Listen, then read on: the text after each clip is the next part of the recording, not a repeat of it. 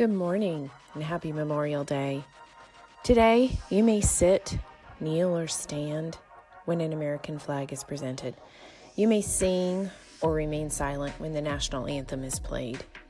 You may choose your method of celebrating the holiday. We are a country built on our diversity of thoughts and actions. Let us not forget and continue to honor without reservation those many soldiers that have lost their lives as a result of defending those freedoms. A big thank you goes out to all those that have served and continue to serve to protect our freedoms. And a special remembrance goes out to those that have given the ultimate sacrifice for us to continue to have the ability to choose how we celebrate, to choose how we honor, and to choose how we remember. We truly appreciate those sacrifices you have made, both in life and in family, in your freedoms.